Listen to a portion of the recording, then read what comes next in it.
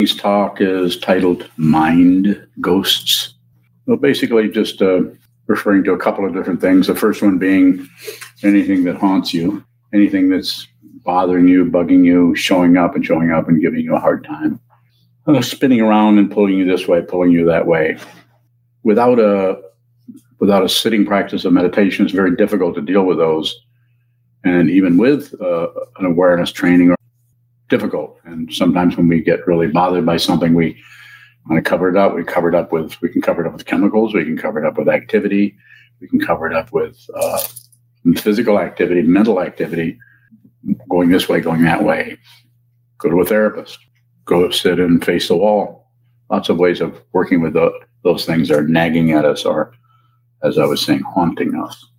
Seems to be very, the levels of consciousness seem to be unfathomable. To find out how deep, I'm using the word fathoms for deep, but you can't find out where that goes. Anybody that's worked with that in their mind probably runs into a lot of confusion, and sometimes can run into a lot of ghosts, a lot of aspects of consciousness that are difficult to describe or identify. And quite often we're, depending on a particular situation, you can be led in so many different directions. Now, some people are right at home with this type of activity where consciousness shows up as, I'm going to say it very directly, other entities or apparent other consciousnesses. So lots of different levels of mind ghosts or mind apparitions. From this point of view, and so if you can, don't do anything with it. Don't ignore it. Don't add on to it some description of what it is, or hook it up to some kind of idea about that. I don't care what it is, whether it's Buddhism or anything. Your best approach, it seems, is to just receive. If you don't go to war with it, you don't fight with it, you don't deny it, try to do away with it, try to push on it, and you don't necessarily accept it or draw it into your territory with the idea of getting control, and you don't turn away or shut down or distract yourself into something else using whatever kind of.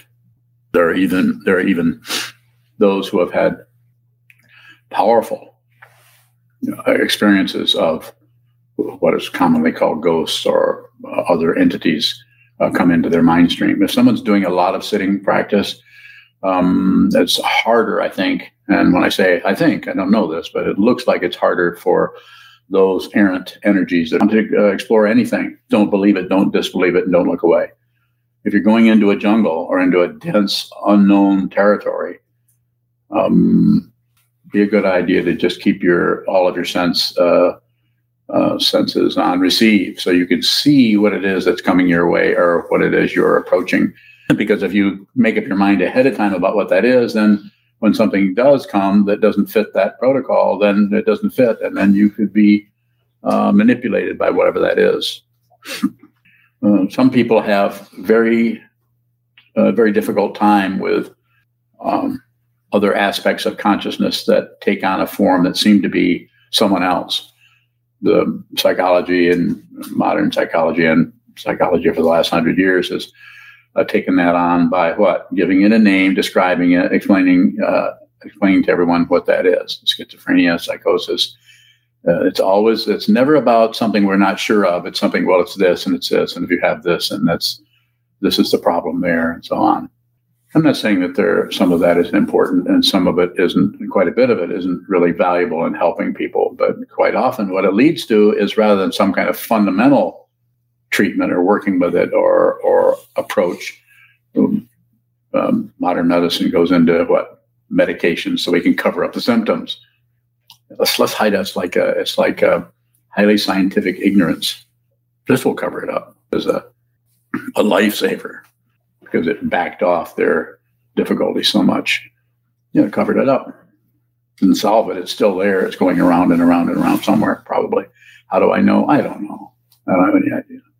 But over the years, I've had meditation students who take various kinds of medications. And I don't agree or object, or I say, you know better than I do what you need to take. You should just take whatever you need to take. But be clear that you could, at some point, you could set that aside, get permission, or do it in in association with your healthcare person, if you're doing mental health of some kind or any kind of help, rather than do it without including them.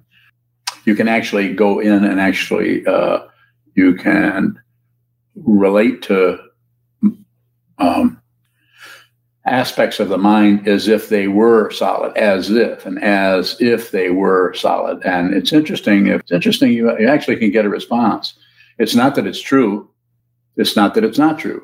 It's not that it's should be ignored and it's meaningless, doesn't mean anything. So it's always good to meet everything where it's at. If you do, it might be a little frightening. It might be a little confusing, but a little confusion that is not covered up with some kind of artificial knowledge or fake knowingness. Sometimes people are so interested in knowing they'll settle for just ideas about things that totally covers up the situation as it is. So the kind of mind ghosts that haunt us daily could be anything from just very, very negative feelings coming up with no apparent source. And it's very difficult. I think it's easier for someone who is doing mind training their minds to accommodate, have enough spaciousness, enough open dimension in their mind that when those things come in, they aren't particularly, might be haunted a little bit, but it's not overwhelming. It's like, make yourself at home. Not particularly running away or covering it up or coming to conclusions or needing anything to happen with it. It's fine. Quite often the way these show up different to different people. Some people are never going to see this, never experience it. And when they hear about it, they just, because they don't experience it, it's because they can't sing. They think there's no such thing as singing. Sorry, not a very good image. But it's like that. It's the same thing for if someone has realized realizes what this is fundamentally, and along the line of what the Buddha was pointing to. How are you going to tell anybody about that? Very difficult. Very, very difficult. Very difficult to talk about it at all. We have all these teachings, and we study all the time, and all of them are stairways to that. They're all constructs that take us towards that. But the final understanding has to come. You have to do this alone. So it's difficult. Some people will go a long ways away and then they'll just start hanging out with ghosts. What do I mean by that? Something else. There's something else that's happening. Something else that's important. Something else that's not important. Conclusions and exclusions and anything we can do to keep from going into the darkness. We have when someone is having a great deal of difficulty, we have a process whereby it depends on the person, individual. Sometimes we can facilitate a person going into deeper levels of their consciousness. Something is very difficult to do by yourself, but if you have someone helping you, and there's all kinds of people doing things similar to this everywhere. Some call it hypnosis. I don't use that word. Some people call it past life exploration. There's all kinds of spirit possession things. And I'm not saying some of those things might not apply in some way, but fundamentally, it's better to do as little naming as possible and a lot of looking or a lot of observing or a lot of receiving rather than coming into the naming part of it. If you've studied this at all, and I've studied it a fair amount along with 1,500 other things, I happen to be extremely curious. As soon as someone starts coming up with some kind of thing that this is the way it is in this deep consciousness, this is the way the spirit realm works, or this is how immediately all we get is just a big, huge display of somebody's ideas about something that are based on the fundamental nature, which is anything is possible. This deep consciousness is incredibly creative. I'm sure you've noticed in a dream how easy it is to jump from one thing to the next in a dream. And whereas if this happened in your actual life, it would be just mind-blowing that you were able to suddenly turn into an eagle and fly over a mountain. But in this deep consciousness, nothing to it. Turning into eagles all the time. And then turning back into what you were originally, a shmoo. You know what a shmoo is? I don't have any old people here. Yeah. So I didn't know what to talk about tonight, so I thought I'd talk about ghosts. That's what showed up. So I'm happy to respond. I can continue to talk. I can probably can talk all night. But if you have questions in this area, especially those of you who have questions about deep consciousness, which I rarely talk about, but I'm happy to do so this evening if you would like. Have questions, I will endeavor to respond to them. Sir? When it comes to something that's so outside of what we are ordinarily looking at or experiencing, it's almost impossible not to immediately go to belief and disbelief because it's just so different. It is. I'm wondering if there's something else we could begin to bring our awareness to around that situation that's not belief and disbelief. Yeah, just looking at the belief and disbelief. You just brought it up, and you actually brought it up first. But we immediately go to belief and disbelief. Just watch those polarities. That they're not different.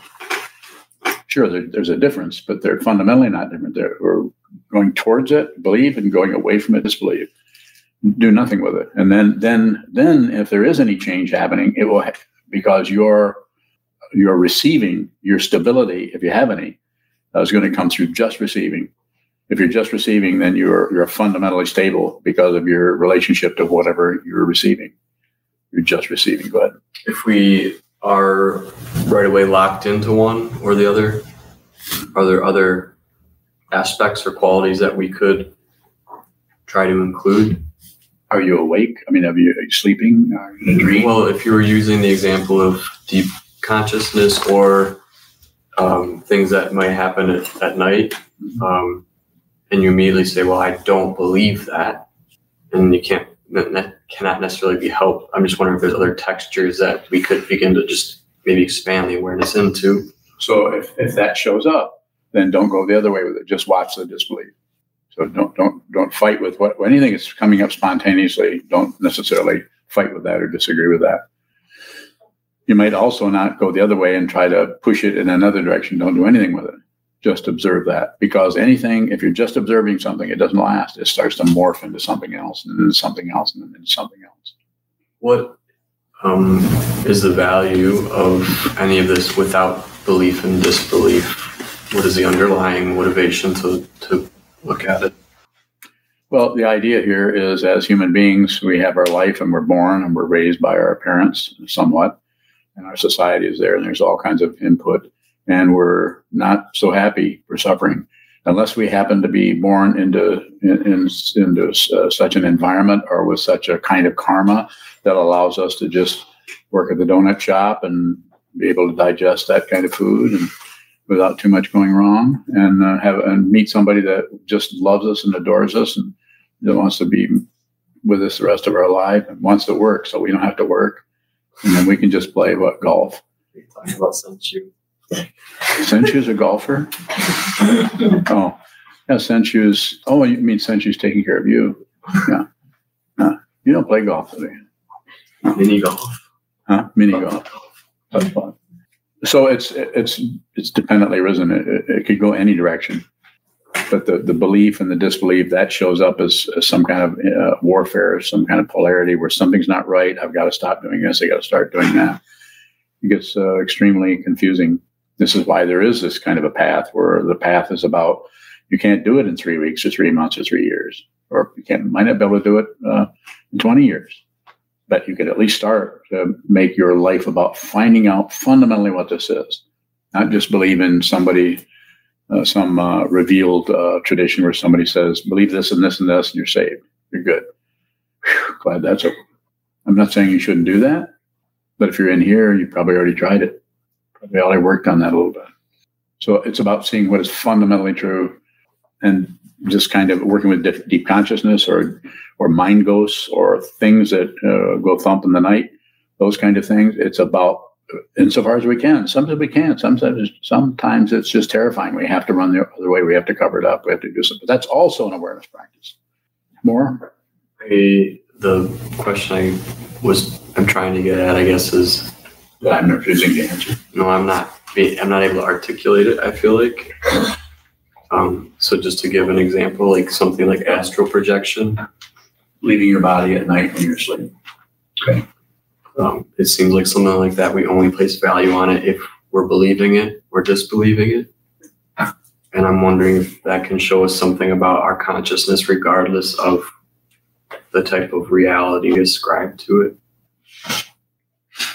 So astral projection is just a word that indicates an experience of the consciousness, so the awareness leaving the physical form when physical form is asleep, that it can apparently move around and see things and know what's going on as if it was there physically. For some people are able to do that. It is said that everybody's doing that. We just forget about it or don't remember it, or we fly around and come back and don't recall that. But you can, as you know, and others may know, you can actively pursue that and deliberately work with that so that you can remember it. And you could say, well, is that real? Is that really happening? Well, something is happening, but the whole idea of reality and unreality comes into question there. The different layers or levels of that are so extreme.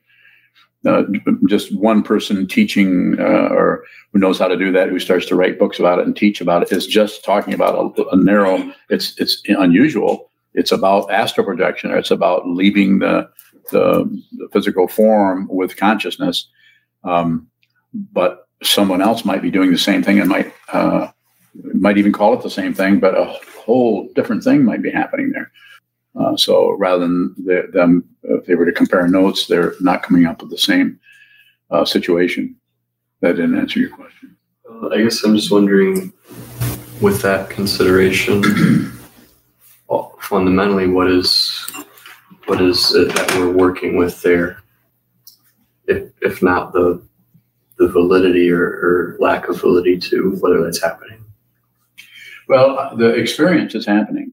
So whether the experience has any kind of density, there are people who spend time trying to prove that, trying to go in another room and see. You've done some of that, where you see if you can knock something over. Haven't you had some experiences doing that? So do you believe that, or something happened?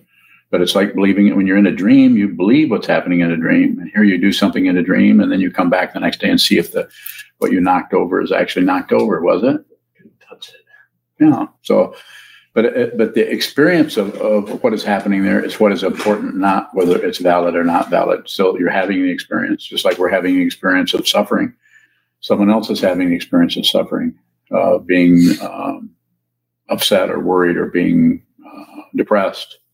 The different levels of consciousness that are so vast and even discontinuous that it's, as far as trying to get control over something, it's just difficult to do that. So it seems to be more workable for a person to just sit down and make friends with yourself, get to know your own consciousness as well as you can. If you want to do something with deep consciousness, or if you want to do something with what's referred to as OBE, out-of-body experiences, then you can pursue that. If you want to do something with working with dreams, you can do that. Lucid dreaming is something that you've done some, and other people have here too. You can work with that. It's just experiences. But as far as coming to some kind of a conclusion about what it is, we have an idea that what it basically shows us is that consciousness is much more involved and elaborate than we thought it was. But if you've never had that experience before and you suddenly have a lucid dream, it's pretty astonishing to be awake and asleep at the same time, or to be dreaming and be awake in the dream and be able to have some say-so about it. Not much. How much did you have? Some. Further. Yes. Is there a fundamental value to practicing those kinds of? So, well, they're interesting. But I spent some time doing that quite a bit and don't anymore. I wouldn't take that away from anyone or recommend that they not do that. I'm just saying it shows us, if you work with that a little bit, it shows you the incredible, how vast and discontinuous the whole spectrum of consciousness is, and how the more we work with that, the more we realize there's no solid entity there. There are something that shows up as an entity, but then that situation is also extremely mutable or malleable. It just can change into something else.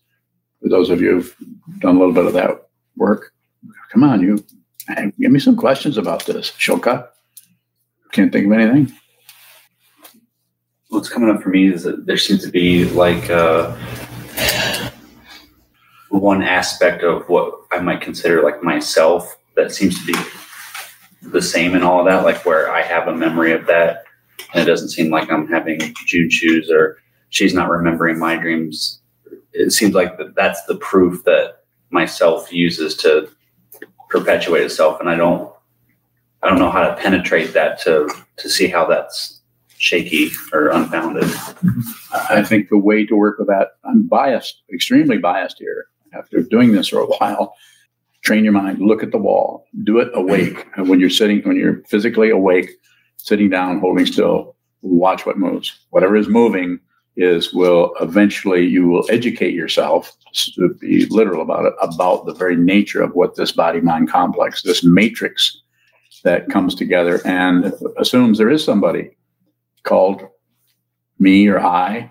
I'm over here, you're over there, I'm saying this, you're listening. Now you say something, now I listen. The polarity there is so extreme that it's very difficult, not when we're in this realm, this awake realm, being a human being, it's very difficult not to just assume that this is solid and real and ongoing. But I would say that's the very thing that needs to be examined. It won't, if you see what this is, it won't be like you suddenly, can't find anybody. You might find somebody even more. That beingness of being alive and being in a physical form is even more powerful when you realize it's unreal. It's not like, well, if I realized I was nobody, I would just be kind of like floating around. No, then you would be a ghost. There's a lot of people who are ghosts. We probably nobody here, but we probably already know somebody who actually lives a kind of a ghost existence because even though they're with their body and they're not really realizing what this is, because there's so much assumption about them as an identity, as a person. And I'm the kind of person who likes roses. I've always looked, I've appreciated people who like violets, but I just like roses. I'm just that way. I don't know why I am. I think I was trained that way. Constantly rehearsing our identity over and over and over. Whereas someone who, if you're in this room, you probably are kind of tired of that. You're kind of nauseated by constantly reaffirming yourself when you see it like it can't last. So it's a good idea to look at the structure that keeps showing up as me and my stuff and I and my ideas. I like this. I don't like that. Go ahead. When we look at the structure of the assumptions that this is a continuous existence, is that all we can do is see that arise? Yeah. Good one. So there's nothing under that? If you start looking for it, then you're going to find if it's the nature of consciousness is amazing in producing whatever you look for. Or if you might look for something, but it will produce something because if you're looking for it, it's the very nature of that polarity is it has to produce something, not two. But it starts out as two. You have to look at the two-ness of things in order to see that it's not two. If you see that it's not two, there isn't anything you search for.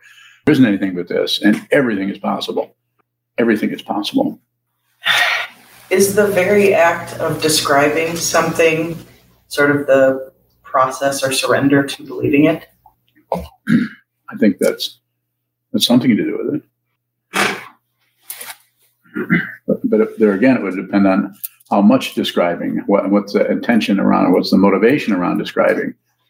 If describing is actually producing, but you can actually be involved in an aspect of describing by receiving, not producing a description. Like if I'm looking at Chazon and I'm looking at the table, I'm looking at the notebook, looking at the recorder, looking at the pen, looking at the red coffee cup. And if there's just a receiving, then the world is describing itself to you. That is describing it to you. So it's like talking to yourself. Is there a distinction between looking at something and looking for something? Yes. Looking for is you're looking at it, but you're looking for something else. If you're looking, whatever you're looking at, that's it. And that doesn't mean a conclusion. It just means that's what you're looking at. But to look for something, it's like, or trying to look into that and see if you're missing something there. This doesn't mean that you shouldn't sit and look at the wall and just look at the wall. Just observe whatever's happening there. So a little bit of searching, a little bit, but no insistence on anything. Shoka. What is the boundary that makes this area deep? So the depth seems to come from the proliferation of identities of you, me, and this spaciousness that looks like it's between everything. So just that very model right there, that same model keeps continuing. So even when you go to sleep, there's still form and emptiness, or the open dimension and things arising and falling away within that. So that kind of a model will keep showing up as long as you're looking for something. And as long as you're looking for something, it just gets deeper and deeper. It's like swim down, you swim further down, you swim further down. Pretty soon the whole planet is made of water. I'm glad I was able to help you. Yes. Does an awareness practice change our relationship to that exploration? I think if practicing awareness, in other words, put everything on receive and just whatever's coming through any of the six sense fields, including the mind, of course, the fifth of the sense consciousnesses, and the mental qualities that are arising, the thoughts and thought forms and so on, memories. Just the receiving of that, just receiving that just seems to, over time, I don't know if that itself changes the aspect of consciousness that seems to be a receiver, but something happens there so that the perception starts to really show up rather than what's being perceived. The perception really shows up rather than the so-called identity of someone who's perceiving that. So this goes into the Yogacara teachings of perception only. More? Question from Benjamin. I think he might be in Florida. Okay. Regarding receiving, I looked at the etymology, and sieve in Latin is about taking something. I'm curious about the distinction between taking something as grasping and pulling versus aware and welcoming. So the grasping is a passion, or wanting something else, or wanting something to be different, or wanting to control something, or a greed for something that is relatively valuable, or greed for something that we think we are missing, possibly based on our nerve endings in some way, any of them. And I don't usually use the word welcoming. I just say receive, because welcoming sends up a welcomer and sends up some poor thing that needs to be welcomed. It's very subtle, but it's any kind of a sentimentality that can be aroused. The ego comes and say, I won't do much in here, in this room of your great wisdom, mind, O Holy One, talking to your Buddha nature. The ego will do anything to get in that doorway. But let me just bring in some really nice, kind, sweet feelings that we can I just include these? I know you're on this great ship of enlightenment, but I just like to stow away back here for a while. Don't do it. Don't even have a ship. You have a ship, then somebody's going to want to stow away on it. So it's not about so much welcoming. It's just receive. There won't even be a receiver. There's really nothing to receive. If you're on receive, you'll notice if you get any kind of credential out of it, it isn't much. It'll be more like, I don't know what the hell I'm doing this for. That might be closer to an indication that you're doing this in the way that I'm recommending. No credential, no reward, because anything that's coming it's just coming. And then if it slows down, there's no looking for it, or chasing it down, or wondering, adding on like something must be wrong. There's nothing to receive anymore. Yes. Thinking about, Jayuzan asked about the distinction between looking for and looking at, and you had brought up how consciousness, kind of the nature of it is to produce that thing we're looking for. And in the area of deep consciousness, why do we provide that venue to go into that if it's just kind of creating another situation to have to explore? So I usually don't. I don't do it as entertainment. I do it if somebody is having a lot of deep suffering that's sitting and facing a wall for hour after hour, day after day, doesn't seem to be addressing that. So sometimes I will, with the help, either do it with the person if they seem to have the ability to do that in consciousness, or have someone who has the ability to work as a medium, which we have a few people here that can do that, and then go in and actually actively work in that area a little bit. But have to be very tentative about that because it needs to. You may need to do a little bit of that, but not a lot. Just like one person might need to do some walking meditation, another person doesn't need to do that. One person might need to do some mantra practice and visualization practice to further work with that aspect of their mind that keeps producing crazy stuff that is making them crazy. It might need to settle down and use something that hooks up to body, speech, and mind, mantra, visualization, mudras. So I've studied pretty extensively in that area, but I'm not promoting Tibetan Buddhism, or in a sense, if you listen to me very much, I'm not even promoting Zen. I don't promote much. Other than, what is that one thing I promote? Train your mind. Huh? Train your mind. Yeah, wake up is good. How do you do that? See that you're asleep. Yes. A question from Bhaskar. This is going to be hard. In deep consciousness, how do we know what we are observing is not something that the ego is making up? We don't know, but we don't have to know. What do we do? The way I'm talking about this and having done this for a little while is to just meet it where it's at, whatever it is. We respect that. You have to respect, even if it is ego, we have to respect the ego, not just immediately try to trash it or do away with it or get rid of our negative thoughts or hyper ventilate our positive thoughts. You don't have to do anything with it, but you might have to do some observing, and you might have to do some work in interacting with that. Just like when if I meet someone for the first time, someone sits in front of me as a meditation student, I take a lot of time before I start telling them anything. I really make sure that they've told me all they need to. Steve? So like with tonight's lesson, obviously we're acknowledging the subconscious on some level. So I guess what would you say is the importance of Buddhism kind of getting to that side of psychology? So I call it not unconscious. I mean, there's lots of ways of talking about this, and even in the Buddhist tradition, there are different ways of talking about. The first early teachings didn't even talk about the alaya vijnana or the store consciousness. That came later. So there's just different ways. Different people look at this in different ways. I say that talk about working with deep consciousness or levels of consciousness that seem to be hidden and right in plain sight. Sometimes they're right on the surface, but they're deep because we don't know they're going on. And then we start to get messages from that area. And most of the Buddha Dharma is not dealing with this. Most Buddha Dharma just thinks it goes through your imagination.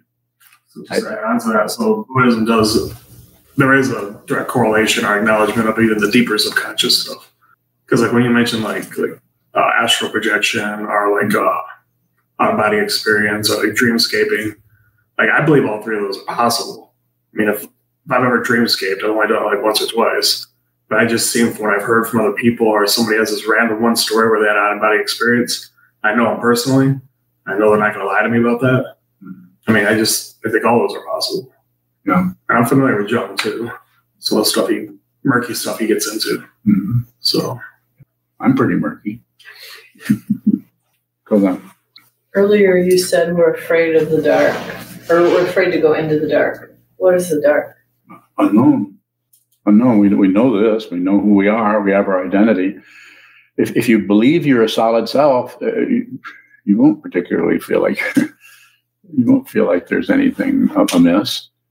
You just think that you're a person who has difficulty and sometimes does well, and sometimes your meditation is pretty good, and sometimes it's not so good. To see that there's no self is not just an intellectual exercise in revisiting the five skandhas: form, feeling, perception, concept, and consciousness, and see they don't hook up into a solid being. That's the way they approached it in ancient times, to try to use concepts to encourage people who were could not see that to use the conceptual mind to actually be able to contemplate it or meditate upon it or contemplate it and see it. But to realize it, it goes beyond that situation. So that's actually, it's not even an experience. If it's an experience, then it's something else. Good. Should we sit with ghosts to see that they're nothing? We're not saying about seeing that they're nothing. I'm not, which let them be whatever they want to be. If they're there, fine. If they go away, fine. And you don't even have to say fine. You just whatever happens is insofar as you can. Don't disagree or agree or ignore anything. And it's difficult to do because a lot of our time is spent noticing how we keep objecting to things or we keep getting terrified by things. But it's about watching that rather than putting some kind of a palliative or a Band-Aid on top of it so it doesn't happen. Manipulating our minds. So you're saying just to sit with ghosts then? Yeah, basically. Yeah, and you'll notice that nothing really lasts, especially if you do nothing with it. If you do, the less you do, the more you see what that fundamental situation is. The way you talk about how if you look at something, it morphs into something else. Is that morphing, does that have to do with the cycle of passion, aggression, and ignorance? I think initially, yes. That could be one way that could show up. And then the other way it could show up is just causes and conditions are dependently arisen. So anything that is looking one way, if you do nothing with it, then just because of its very appearance is propelled by all kinds of other causes and conditions. So if you do nothing with it, you don't add anything, you don't subtract anything, you don't divide anything, you just receive it, then you'll see that it's changing into something else, slowly maybe. So it could be the rotation between passion, aggression, and ignorance. The conventional way of talking about that is somebody triggers something, hidden aggression in you to make a story out of it. Some kind of area that your aggression you just never want to deal with, you keep trying to hide out from it. Somebody comes along and does something and activates and triggers that area that's been in hiding for 3 weeks, 3 years, 30 years, 30 lifetimes. And it starts bubbling out in the form of aggression. And you say something, do something that's very aggressive. And then the person that you're doing that to, perhaps just to make a story, their eyes get kind of big and they say, and they might be thinking, what the hell did I do? What's bugging them? Or when they might turn away or it might say something, it might just get out of there. And then you might look at that and then you may realize that what you did was just coming out of somewhere else. That wasn't, you have kind of a clue that what you're doing is too much. It's what is the traditional mountain out of a molehill thing. And then there's the aggression. And then as soon as you see that it's too much, we immediately, instead of just being with the aggression and seeing that there's no aggressor, there is no one behind that. There's just the perception of aggression. But instead, the ego doesn't want that. It wants to be forgiven. So it'll go and say, oh, I'm really sorry. I shouldn't have said that to you. I'm sorry. It's not that they shouldn't say they're sorry. Of course, relatively speaking, it's called a world, it's called a culture, it's called a community, it's called communication, cooperation, and so on. On the other hand, by doing that spinning, we do that, and then we go right back into ignorance again, and we ignore that aggression because we just got off the hook. They said, oh, it's okay. Don't worry. I understand. I have difficult times too. Now, there's lots of different ways that you could talk about that. And that's just one way, but that is a rotation. Some people's whole life, sometimes people's marriages are about like that. Beat up on your spouse and then apologize. Have sex, make up, forget about it. Beat up on your wife. You know what I'm saying? I'm not saying that that's happening a lot, but it happens enough. And people get either end, a person doing that kind of angry expression and the person receiving that are caught in that loop and very difficult to get out of it. The only way I understand you can really get out of it is to separate or see deeply into who this is and what this is and don't have any hidden areas. And sometimes you see that you don't have a hidden area, but that doesn't mean you don't see the aggression right here. You might have to live the rest of your life with that aggression, but it's not hidden. It's like I sometimes say to people, if you think you're not prejudiced and you're a white man, very unlikely. You don't get rid of prejudice. You have to see prejudice. If you see it, then it's not necessarily going to come into action and have you doing things that are disrespectful or offensive to the whatever class of people or situations that you're prejudging. Don't have to be someone else. You just have to be, if anything, aware of who you are. Yes. Last night at the talk in Grand Rapids, were you there? Were you sitting right there? Was. Yeah. I remember you. You were talking about certain ways people were like describing how they understood things.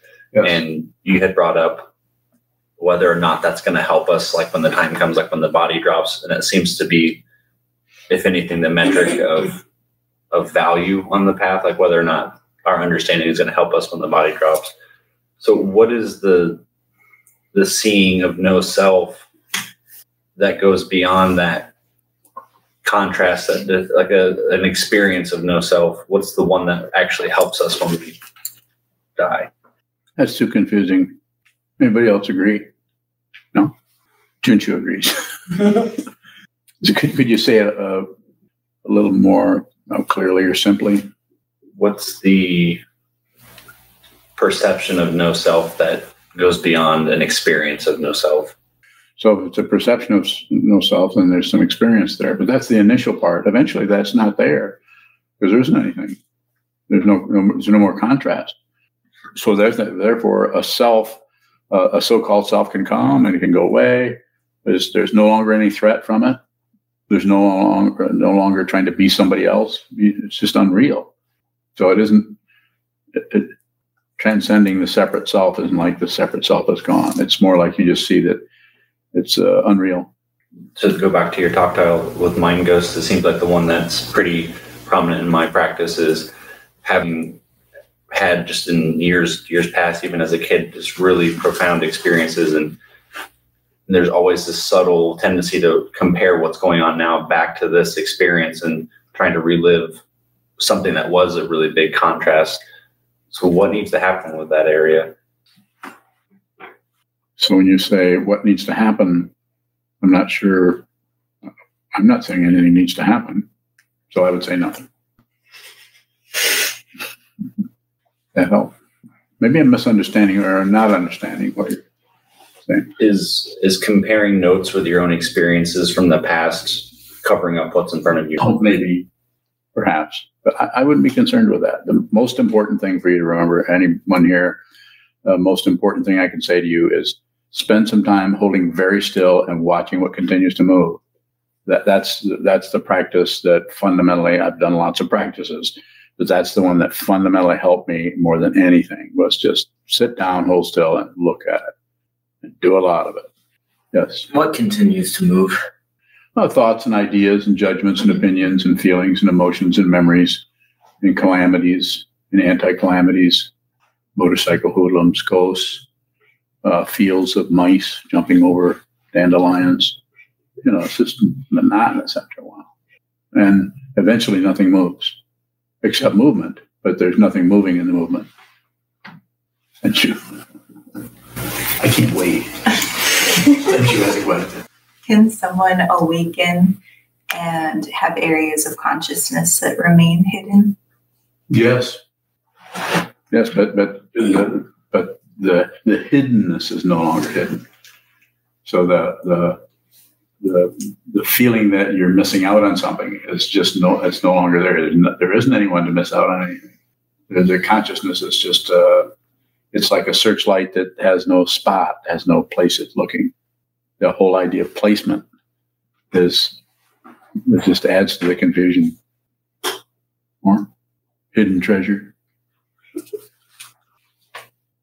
A question from Robert from Kalamazoo. I know him.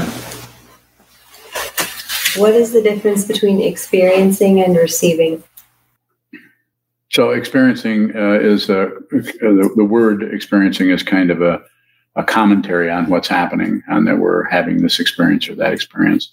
Receiving is an actual attitude that whatever's occurring that whereas experiencing could have mixed with it experiences where you're fiddling around with the experience in some way. You're experiencing it, but you're also experiencing it along with your ideation, your judgments, your opinions about what you're experiencing.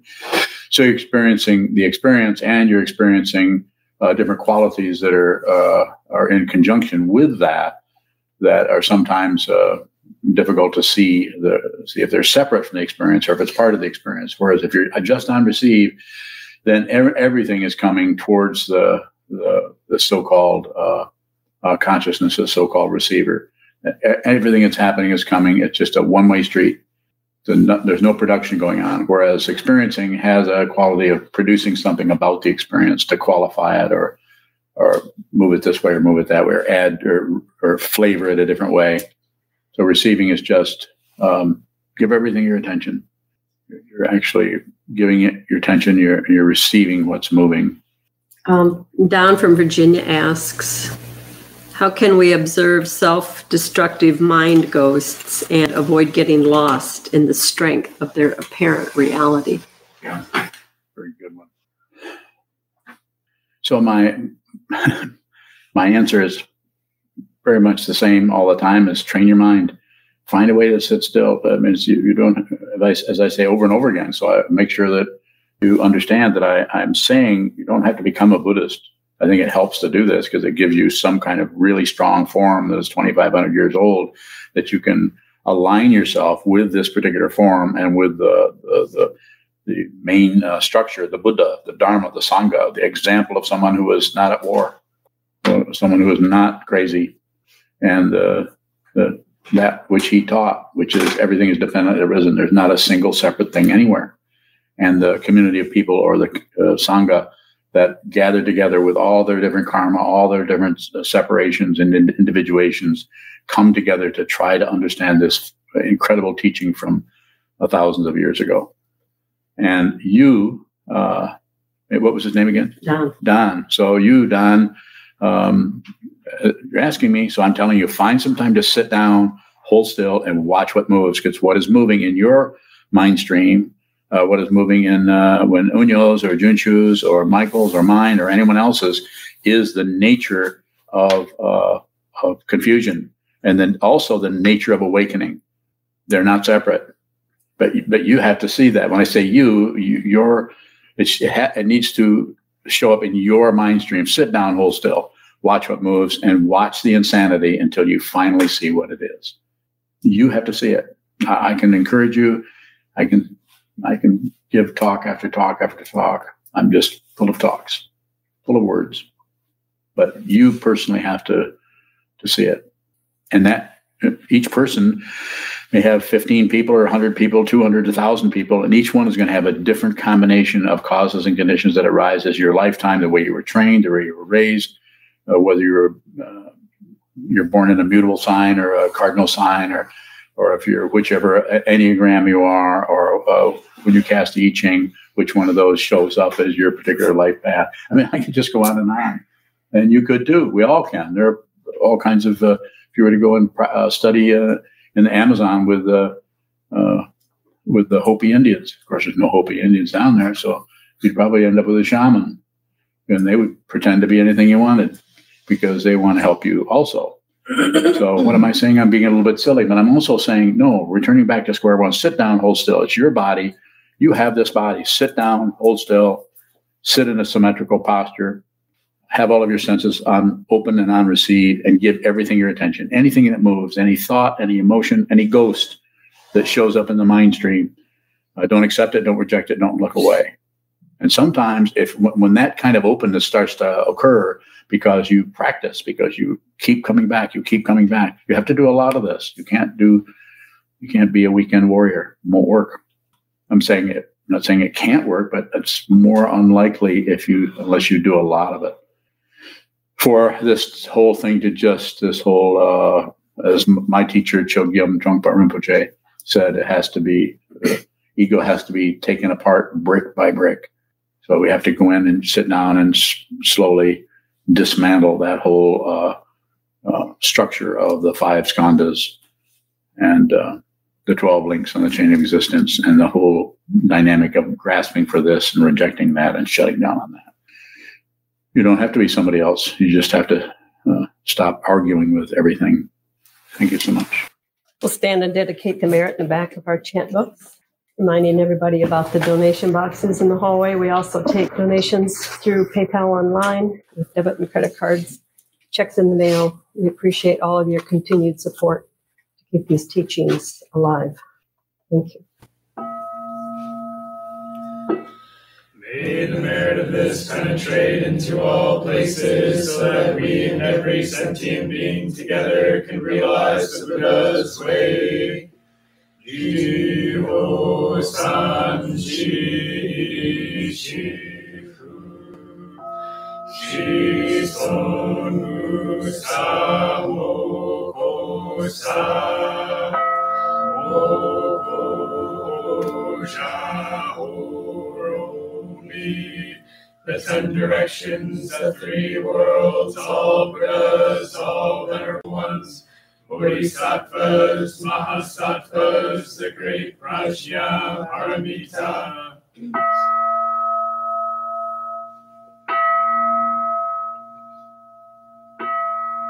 O Buddhas and Bodhisattvas of the 10 directions and 3 times, please hear us. Please come down out of the light and protect Sokokoji Buddhist Temple Monastery, its buildings, gardens, and all adjoining areas from any and all dark or negative energy. Remove and dissolve any negative energy or devices. Fill everything and everyone with light. Please shield and protect with light our teachers, monks, students, and all practitioners of the Dharma, our families and friends from negative forces and energy from now on. Help us to realize the truth of the Buddha's teachings.